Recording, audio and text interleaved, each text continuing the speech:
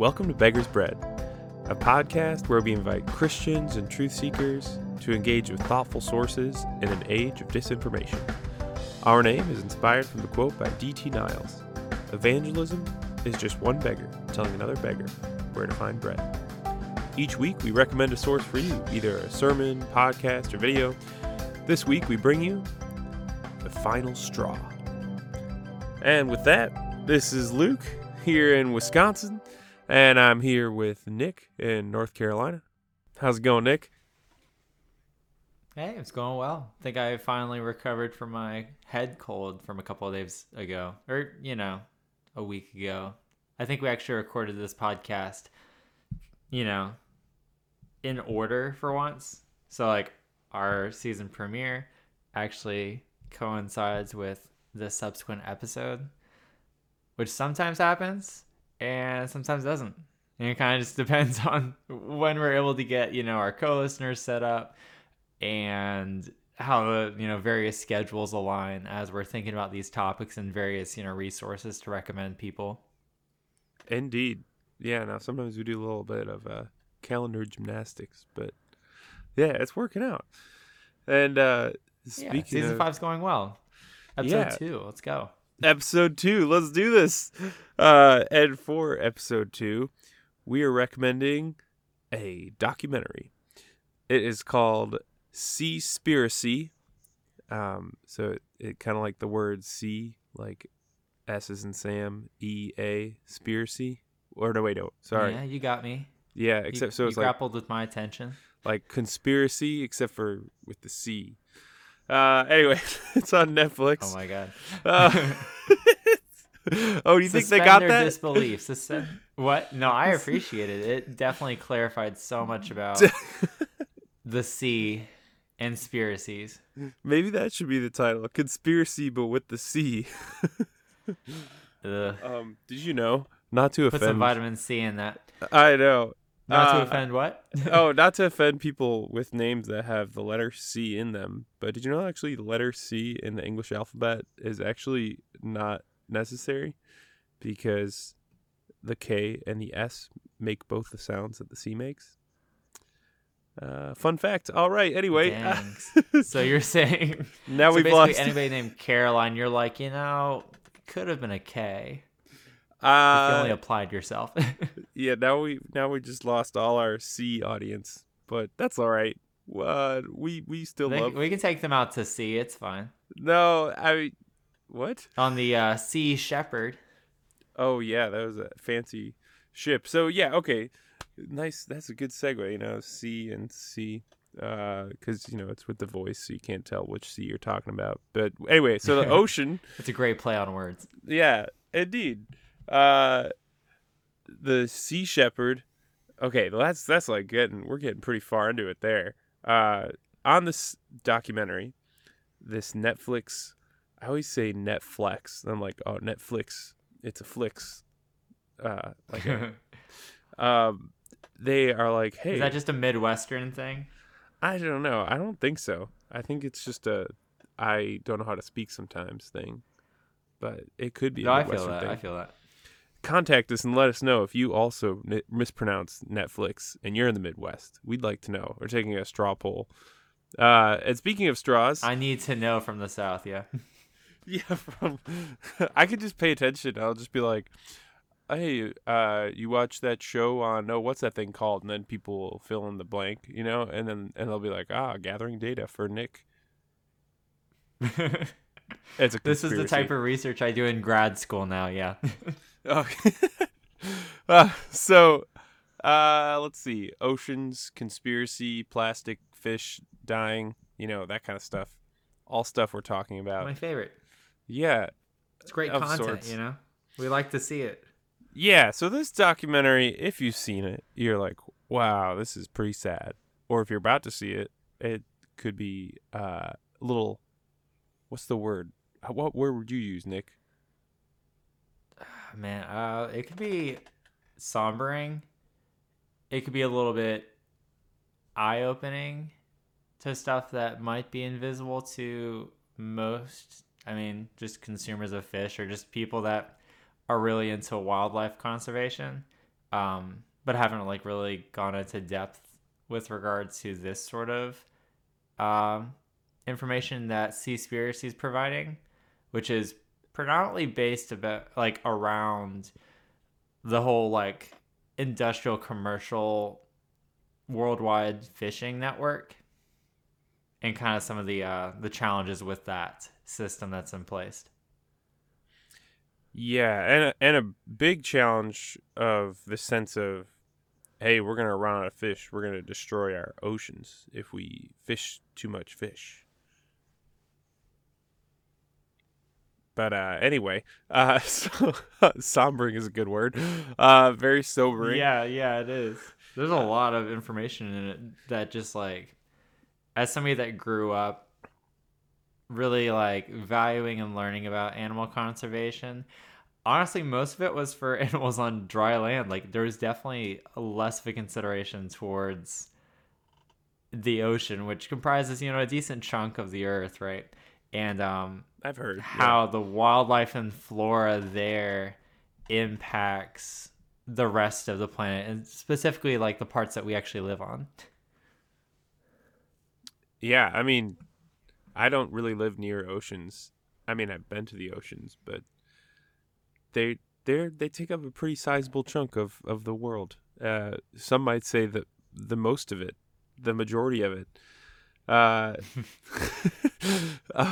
Some, just a few experts might a few experts. And when thinking about experts, I will say this documentary has had some pretty stern rebukes. If you just Google Seaspiracy review, you'll find a couple different articles that are basically saying, hey, this documentary misrepresents some things. It's interesting, though, because then as I was doing this research, I kind of thought to myself should we still recommend this documentary? Like, if there are a lot of, how would you put it, like complaints, a lot of claims that it was not done honestly. So I would just back up for a moment and say, okay, well, let's take them one by one, because obviously, we are still recommending this documentary. So what I would say is, it seems like Seaspiracy does a good job of bringing attention to a problem, of saying, hey, we are not sustainably fishing our oceans. I am not an expert in wildlife conservation, but I think I could get that basic idea, and it seems like the critics agree that that is a problem. So that much seems like It's worth bringing up, in the sense of like, hey, there's a problem that's worth thinking about. To go into some of the critiques, because I think they're pretty interesting and insightful for someone such as myself that is not a marine biologist. One comes from a guy named Daniel Pauly, and the title of the article is "What Netflix's Seaspiracy Gets Wrong About Fishing, Explained by a Marine Biologist," and then the subtitle, "Giving Up Seafood Isn't the Best Way to Save the Oceans." So, that subtitle says one of the critiques right up front. This documentary kind of suggests that the only solution to unsustainable fishing is to give up seafood. So, like, basically we should all go on plant-based diets, which, I don't think any of the critics, they didn't really seem to be like, oh, that's wrong. It didn't seem like they were saying, no, you shouldn't go on plant-based diets. But what they were more pointing out, this is the same article, is that it's not very realistic for the whole world or people that rely on the ocean. So one of the quotes is, ultimately, this is a movie that forces the problems of global fisheries through a small, privileged lens to make the Europeans and North Americans who give up fish feel guilty enough to do so. Unfortunately, much of the other 85% of the planet will continue to eat fish because many will not even know about, nor be able to afford, a wholesome vegan diet. So, it was just pointing out, like, hey, that's great to give up fish. Or at least that's what I'm saying. Like, that's a good way to contribute if there's not enough fish to go around for everybody in the world. But it's not in itself a solution that will solve the problem. So I did want to just bring up that first critique. Before I move on to another one, and, like, go for it. Oh, I was just thinking about how, like, while the documentary itself does have a very heavy emphasis on what you just talked about, it was interesting in that even the documentary itself kind of highlighted how this commercial fishing impacts people whose sole, like, nutritional benefit are deprived of that benefit by overfishing, from people that are illegally fishing across borders, right? And so they talked about, and I don't think they named specific African countries, but it was on, like, the West Coast, and how, like, the local fishermen there that, sustained their families with this fish that they were catching, and also the local economy as well, ended up, throughout the years of overfishing in that region, as it slowly becomes depopulated, had to move inland and start hunting after animals on the land. And that actually contributed, as the documentary showed, to some of, like, there was a correlation between the consumption of bush meat and the Ebola outbreaks that occurred, like, a few years ago. So it's very interesting to see how, like, some of these impact local areas in very drastic ways that actually have international effects that aren't even necessarily what you would think of as, like, correlational to, like, fishing. Like, Ebola fishing doesn't really ring a bell to most people, but, like, there were some parts in that documentary that were very eye-opening in that regard. Right. Oh yeah, I forgot that part, but no, that's totally true. I certainly don't think of fish when someone mentions Ebola. Oh, I can hear Luna. Hi, Luna. Yeah, we might have to leave that in because she's just, yelling at the door. We have, if our listeners don't know, my wife and I, Emma, we have an 8-month-old kitten who likes to just scream constantly. As soon as you turn on, or actually as soon as your alarm goes off in the morning, she's at the door yelling. Not really for anything. Like, there's oftentimes food in their bowl, but nonetheless, she is still there screaming because she wants to be around you. So she's a very, very sociable creature. I know we had a housewarming party. I want to say it was last week, and of course, by the time this episode comes out, it'll be like in August, right? So, like, this is a little further back. This is in the summer, and yeah, she was just, like, the life of the party. Like, basically, everybody was trying to take her and, kidnap her, catnap her, whatever you call her, and deprive us of one cute little black cat that just likes to yell at people. Well, I'm glad they didn't take Luna away. I enjoy hearing her on the microphone. I enjoy hearing her say "uh-oh." Very literally, she does say "uh-oh." What?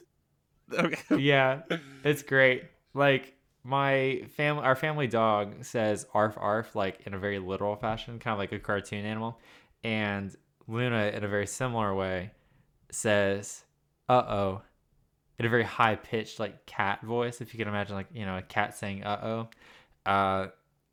Try to find the video. I don't know. Like, maybe I'll post one on our socials. We'll see. But, like, it's adorable. That would be, yeah, I have trouble imagining that. Maybe my imagination is just not robust enough. But just has to be you gotta be around Luna much, much more,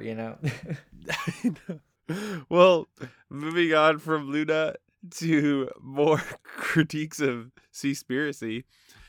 Another one, this is actually still Daniel Pauly, the guy. I think it's a guy. I don't know. I don't know if Daniel is whatever. The person that wrote the article, What Netflix's Seaspiracy Gets Wrong About Fishing. They say another major problem they have with this film, or I'm sorry, I should just read the quote instead of paraphrasing it. Another major problem I have with this film is how breezily it uses anti-Asian tropes to make its points. In this movie, everyone who is Asian is seemingly a villain. So certainly, it does make it seem, just with how the film is framed, that I wouldn't even say, like, oh, it's wrong to point out how an Asian country is doing something wrong. Like, obviously it's not wrong to point that out, but to only point out how Asian countries are doing something wrong and to not point out other countries or industries or companies is definitely problematic, I would say, or at least very narrow. So yeah, like, I mean, they highlighted a little bit of what the United States fishing industry does, I think they mentioned sea turtles in one instance specifically, but yeah, like at least for the first half of this documentary, it's very much like criticizing the use of like, shark fin soup in kind of the upper echelons of um dang, was it just Far East culture? I can't remember if it was a specific I think it might be Japan. region. Was it Japan? Okay, yeah, because I was like, I'm trying to remember which parts were really into that. But yeah, they were talking about how like shark fin soup is, the not necessarily the ultimate evil, but they definitely spent a lot of time on that one part. And it does, and I mean, like the loss of sharks to the ecosystem, as the documentary was talking about, does actually impact, kind of like the ecological stability of those regions that then have larger impacts on what fauna is growing in the region and what's producing oxygen and stuff like that. Yeah, and I mean, again, absolutely, there's no problem. I don't have a problem with someone pointing out any errors, regardless of background.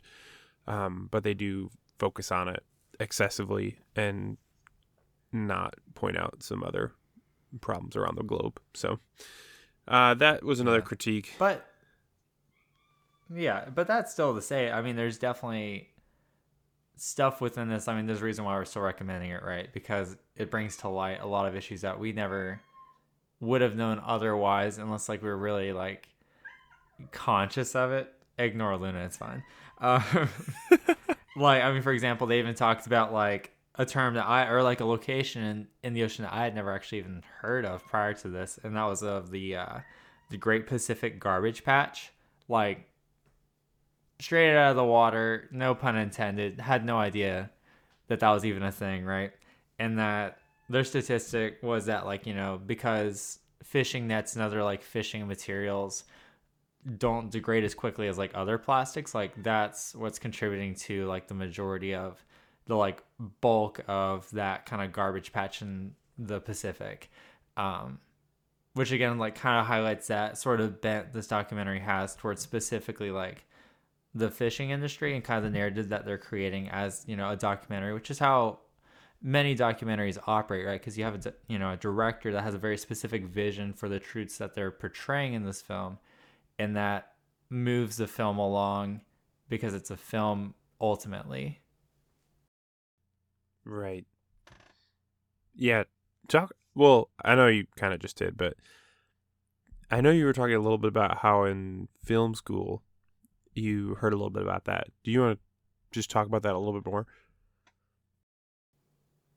Yeah. I'm trying to remember specifically the documentary that we were talking about. I think it was by Werner Herzog, and it was his documentary titled Grizzly Man, which I believe came out in 2006. And so within that film, and mind you, I watched this like a long time ago, but it basically depicts the life of this guy through found footage because he was a videographer living in the wild with basically grizzly bears for like I think over a decade before he ended up getting killed and eaten by a bear that came through the region that he wasn't familiar with because there was a drought and there was some like um, food shortage issues within that local area for the bear populace. And so like bears were moving around, and that's one of the reasons why he ended up dying.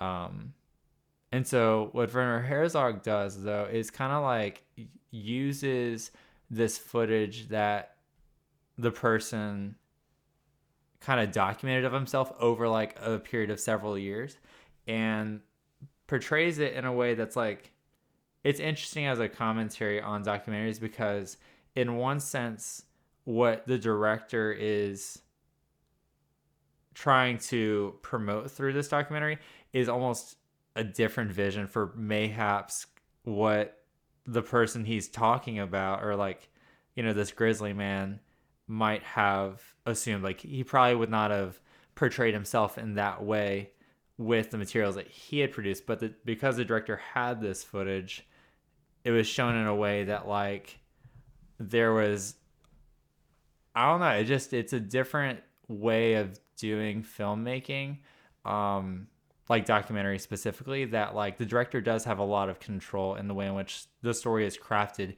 Even if it's ultimately a true story, the director still does have a lot of influence on how that truth is presented. I see. Yeah, absolutely. I do remember you sharing that, and I was like, "Ooh, that's really helpful for me." I know because Yeah. I never really studied how documentaries are made. Neither um, did I until I took the film class. But it is very interesting, and so it's definitely like important for people to keep that eye towards documentaries, and that it's not like nothing within film is objective. And I mean, you can say that about kind of a lot of things, right? But like thinking about it through, like, okay, what are the intentions of this film? How is it flowing thematically? And like, even one of the criticisms of Seaspiracy, for example, is that it was like kind of jumping around through various issues, right? And I mean, like, I would say that's not necessarily the major issue of the film or the documentary, right. because given the thematic material that they're working with, like, it makes sense that they're jumping around with these issues because they're creating a narrative towards kind of creating, not, it's not a wedge issue. I wanted to use a wedge issue, but it's not. But it's creating a very like heavy-handed narrative towards like the only option you have upon viewing this documentary is to just completely abstain from seafood. Um, and so I like get it. having those multiple kind of things that seem out of context that the criticism is kind of geared or directed towards doesn't actually lend credence to what the director of this documentary is actually trying to do. That makes sense. Yeah, because there is a unifying message of the ocean. I know that sounds super broad, but in a way, like, I don't really think about the ocean, like, as a viewer, a random audience No, member. same. I don't really think about the ocean that much, especially because I'm not really close to one. So, Yeah, like, I mean, I'm close to one, but like I definitely don't consider it along these lines, especially as like, and I think I kind of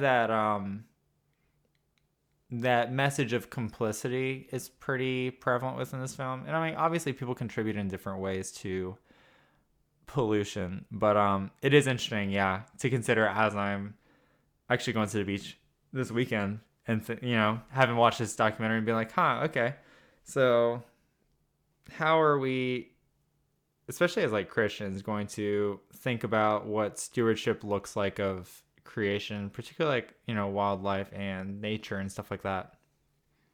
yeah, well, fortunately for you with that question, our person, Daniel Polly, does mention one thing I want to bring up. Actually, it does still leave Oh, it a little really? open-ended. But they say, the message I wish the filmmakers had conveyed sorry, I'm butchering this quote. Let me try once more. The message I wish the filmmakers had conveyed instead is that pushing for legislative changes and improved enforcement of existing laws is the best way to get involved.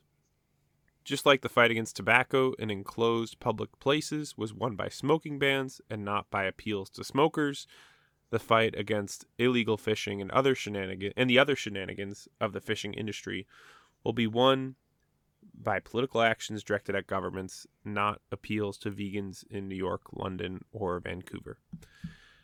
So I also like the fact that he used the word shenanigans in this very official sounding article. But It's a good word, yeah, I'm also like, hey, I'm not a vegan, but I am not in New York, London, or Vancouver, and I watch Netflix, so I think perhaps there's a little bit of a straw man there, but no, it's all right. Also, I just like using the word straw over and over because the title is The Final Straw, because plastic in the oceans, because, ocean stuff. Luke, during my wife and I's trip to Chicago, was very, very proud, I'll have you know, of his title, The Final Straw. He talked about it a lot. And it's fair because like it was great. I was like, dang, you know what? That's like, I mean, Luke does come up with the majority of these titles. Like I'll come up with a few and I'm like, oh yeah, that's solid. And then Luke's over here like, let's just name it this. I'm like, well, crap. I guess we'll just have to do that. It's a team effort. Speaking of team efforts, these segues are just brilliant. I did want to bring working well. our co-listener, and actually our co-listener was the person who originally recommended this documentary. So thank you on double front, one for recommending and one for being co-listener, and that is Nico from Wisconsin. And Nico says, Seaspiracy is difficult. It implicates the collective in a daunting problem, As powerless as any one of us are, it is important that we remember that we are not alone. It is my prayer that inconvenience of change, habit, and love of self hold no power over you. May this change be but a stepping stone on our journey to conscious consumption as we collectively vote with each dollar we spend. So thank you for that, Nico. I do love that phrase, collectively vote with each dollar we spend. Just the phrase vote with your dollar is so applicable in many spheres of action, many spheres of just, if you're considering really tough problems in the world. So this is definitely one of those. Yeah, money does have a strong influence, right? Like, I mean, that's why people did all those boycotts on businesses in the 60s. Right. That's for sure. Dang. Any other criticisms you wanted to grapple with before we go? I don't think so. I mean, I would just say, like, it's, again, still a documentary that we're recommending. And I think it's, like, I would say look into the criticisms, but also think about what you can learn from this documentary and how you can contribute in a way that isn't just, going in line with the heavy-handedness of cinema, right? In some ways. Like, think about, like, realistic, like you talked about, and like the article talked about, like, realistic ways in which to actually evoke change. And think about it also as Christians, as somebody that, like, should care about the environment, be stewards of creation and things that are meaningful and have value. And ultimately are just very, very beautiful. Excellent. I love that. Well, thank you guys for joining us this week and the final straw, in which indeed I am very proud of that title. If you missed it, or if you are still thinking about getting Patreon, we do have that Patreon episode for this month in September, The Ancient Swamp. And next week, for all to enjoy, we'll bring you War and Poems. Thanks for joining us. We'll see you next week.